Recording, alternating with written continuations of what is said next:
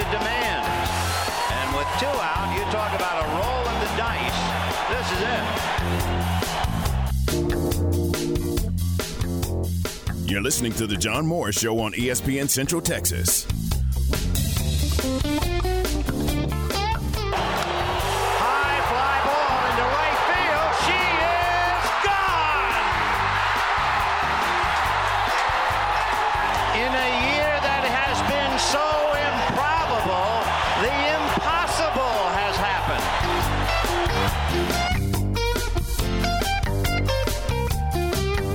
Now back to today's JMO Radio Show from the Allen Samuel Studios. Here's the voice of the Bears, John Morris and Aaron Sexton. One of many treasure trove of iconic calls from Vin Scully through the years. That one, the one I think a lot of people will remember, and it resonates with them. The Kirk Gibson home run.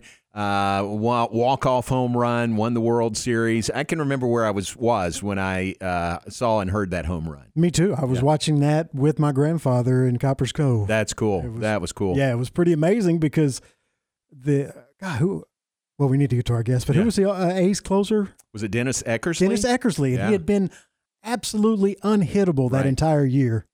And just great. And Gibson limping out there and hits the home run. How dramatic is that? Again, made all the more better by the call from the now late, great Vin Scully. Let's talk about that. Welcome in our good friend Deb Carson, Baylor grad, Fox Sports Radio in Los Angeles. Deb, welcome, and thanks for being on with us. Hi, John. My pleasure. It is a day full of tributes here in Los Angeles, as you can imagine.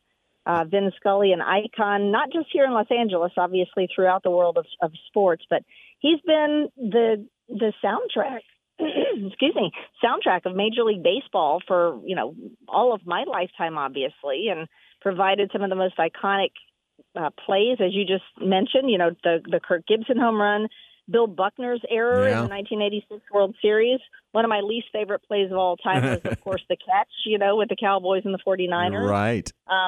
But I would say, honestly, one of my favorite, and I did not hear it live because I wasn't listening at the time, but, as a little kid when, of course, Hank Aaron broke Babe Ruth's home run record, Vin just had such a gift for storytelling, but also for pointing out the importance of a moment and how poignant it was that I think he said, a black man in the Deep South is getting a standing ovation for breaking one of the most iconic records in sports. He was brilliant, and Vin was a lovely person, and you've had a very long career as well. It's never been my recollection to have somebody who's had such a long career in Mr. Scully and such a long life of nearly a century. I've never heard one person say anything bad about him. He was a lovely man. Yeah, we said that earlier. We're a distance away. You're much closer, but have never heard one bad thing said about him. You would say that same story, right? Absolutely. I had a few encounters with him. One was at an event. He was being honored by the College Baseball Hall of Fame. He played baseball at Fordham, which is a little known fact. But also I was part of an organization. I'm on the board of a group called the Southern California Sports Broadcasters. And Vin, of course, was the perennial winner of the Call of the Year or the best broadcaster, and of course we have named the Lifetime Achievement Award as the Vin Scully Lifetime Achievement Award, and he was always lovely there, and a room full of people made time for everybody, and I feel sure that everybody felt the same as I did when he was talking to you. He made you feel like you were, the only and the most important person in the room. Wow. He was just a lovely, authentic man. He was genuinely a very nice man, wasn't he? Absolutely. In fact, I was listening earlier today, and there was a woman who, I think she's 103 now, but I guess she was 100 when, she must be older than that now, but she said, her kids brought her up to the booth, and the Dodgers, of course, arranged it. She went up to the booth to meet him on her 100th birthday. and she got a handwritten note in the mail like a week later, congratulating her again on her 100th birthday and how nice it was to meet her, basically, from Mr. Scully. So. Wow. That's a great story. Very sweet man. That's a great story. What's it like in L.A. today? And do you feel that this is, not just a loss for Los Angeles and the Dodgers, but nationwide? I mean, I think we're in Waco, and we feel it, really deeply here. Of course. No, I think you're right. I think throughout the sports world, it's a huge loss because obviously at 94 years old, it wasn't completely unexpected, but still when somebody is such a giant of a man as a person and also just a giant in the industry in which he has worked for, again, nearly 7 centuries, 7 decades, not 7 centuries. A couple of things stand out to me. And I mean, he's one of the only play-by-play announcers that I recall, especially in recent years, to do games by himself in the booth. He didn't have a color analyst. He did everything by himself. And he, for me, of course, he was a master of the X's and the O's. But what made Vin special to me as a broadcaster was his ability to be relatable while sharing knowledge, encyclopedic knowledge essentially about not just the game, but compelling stories while he was weaving, the balls and strikes throughout the story. One that stands out for me personally was I remember I was on the air. I can't tell you exactly what year it was, but it was June 6th, obviously, because it was D-Day. Mm-hmm. But there was I can't remember if when I left the studio from my on-air shift, there was either an NBA Finals game on or a Stanley Cup final game on, but there was some, a game of importance in one of those two sports. And my intention, of course, was as soon as I got home to turn the game on to watch the game. Well, I got in my car, and my car was almost always on 570. AM 570 is the local affiliate for Fox Sports Radio in Los Angeles. Right. And that's also the Dodgers station. And so it was still on from when I came into work, and Vin was on and calling a Dodgers game. And as I'm, pulling out of the parking garage, Vin starts talking about, well, for all of you youngsters out there, or for all of you who may not be history buffs, today is D-Day. And he starts going into this story, recreating basically for us, the audience, very vividly the story of D-Day. And in between, of course, the story, he's saying, okay, and that's, strike three, Kershaw with a 6K of the game. And back to D-Day. And he'd continue, talking about D-Day. Well, my commute home was only 5 minutes. I sat in my car for the rest of that half inning to listen, thinking he was going to wrap it up. Well, he doesn't wrap up the whole story. And he said, okay, we're going to go to commercial break and we'll be back in just a moment and I'll finish the story. So I rush inside, turn on my radio so that I can hear the rest of the story, which of course was it was tear evoking. I mean, the way he told it. And of course, when you think about the lives lost and the significance of that day in World War II. So by the time he finishes the story, I'd completely forgotten about the NHL or the NBA game. So I'm doing whatever I need to do around the house. My husband, Chris, comes home and he says, I can't believe you're not watching the game. And I completely had gotten so consumed with what Vin was telling, the story he was telling, that I lost track of what I had intended to do. That's the kind of storyteller he was. And that's not the only time, I'm sure there are dozens of people or hundreds of people who probably have had the same reaction to other stories he's called. And this is, a guy calling a baseball game, basically. He's educating and making you feel something about history.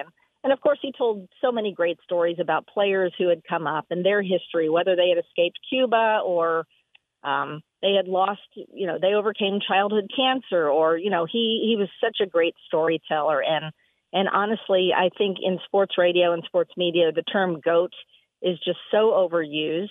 And I'm sure I've been guilty of it too. But I truly believe, John, that Vin Scully was the GOAT when it came to broadcasting. And I don't know who would argue with that. In a field where there are so many great broadcasters around the country, and that's just here in America. There are great ones around the world, but I don't think you'd get an argument from anybody. Would you? That he is the best of all time, not just baseball announcer, but maybe the best broadcaster of all time? I honestly, I believe so. And again, I realize that I'm, during the time we're living. I mean, obviously there are a lot of great broadcasters, including yourself, by the way. There are a lot. Not in that category. Well, but there will be people who do say a lot of the same things about you that they've said about Vin as well. I mean, one of the things to me that's poignant that puts him in the GOAT category. I've heard so many people today talking about hearing Vin made them feel like home. Whether they had been off on a trip and they got back home and they turned on the radio and they were, literally home in Los Angeles, or they were somebody who was going through something horrible in their life and they were going through depression. They turn on the radio and they felt like home. He was such the touchstone for so many people here in LA and also across the country and across the world. Obviously he's most synonymous with the Dodgers, but, people forget he did do play-by-play for the 49ers and for the NFL for a lot of years. Right. And golf, PGA, yeah.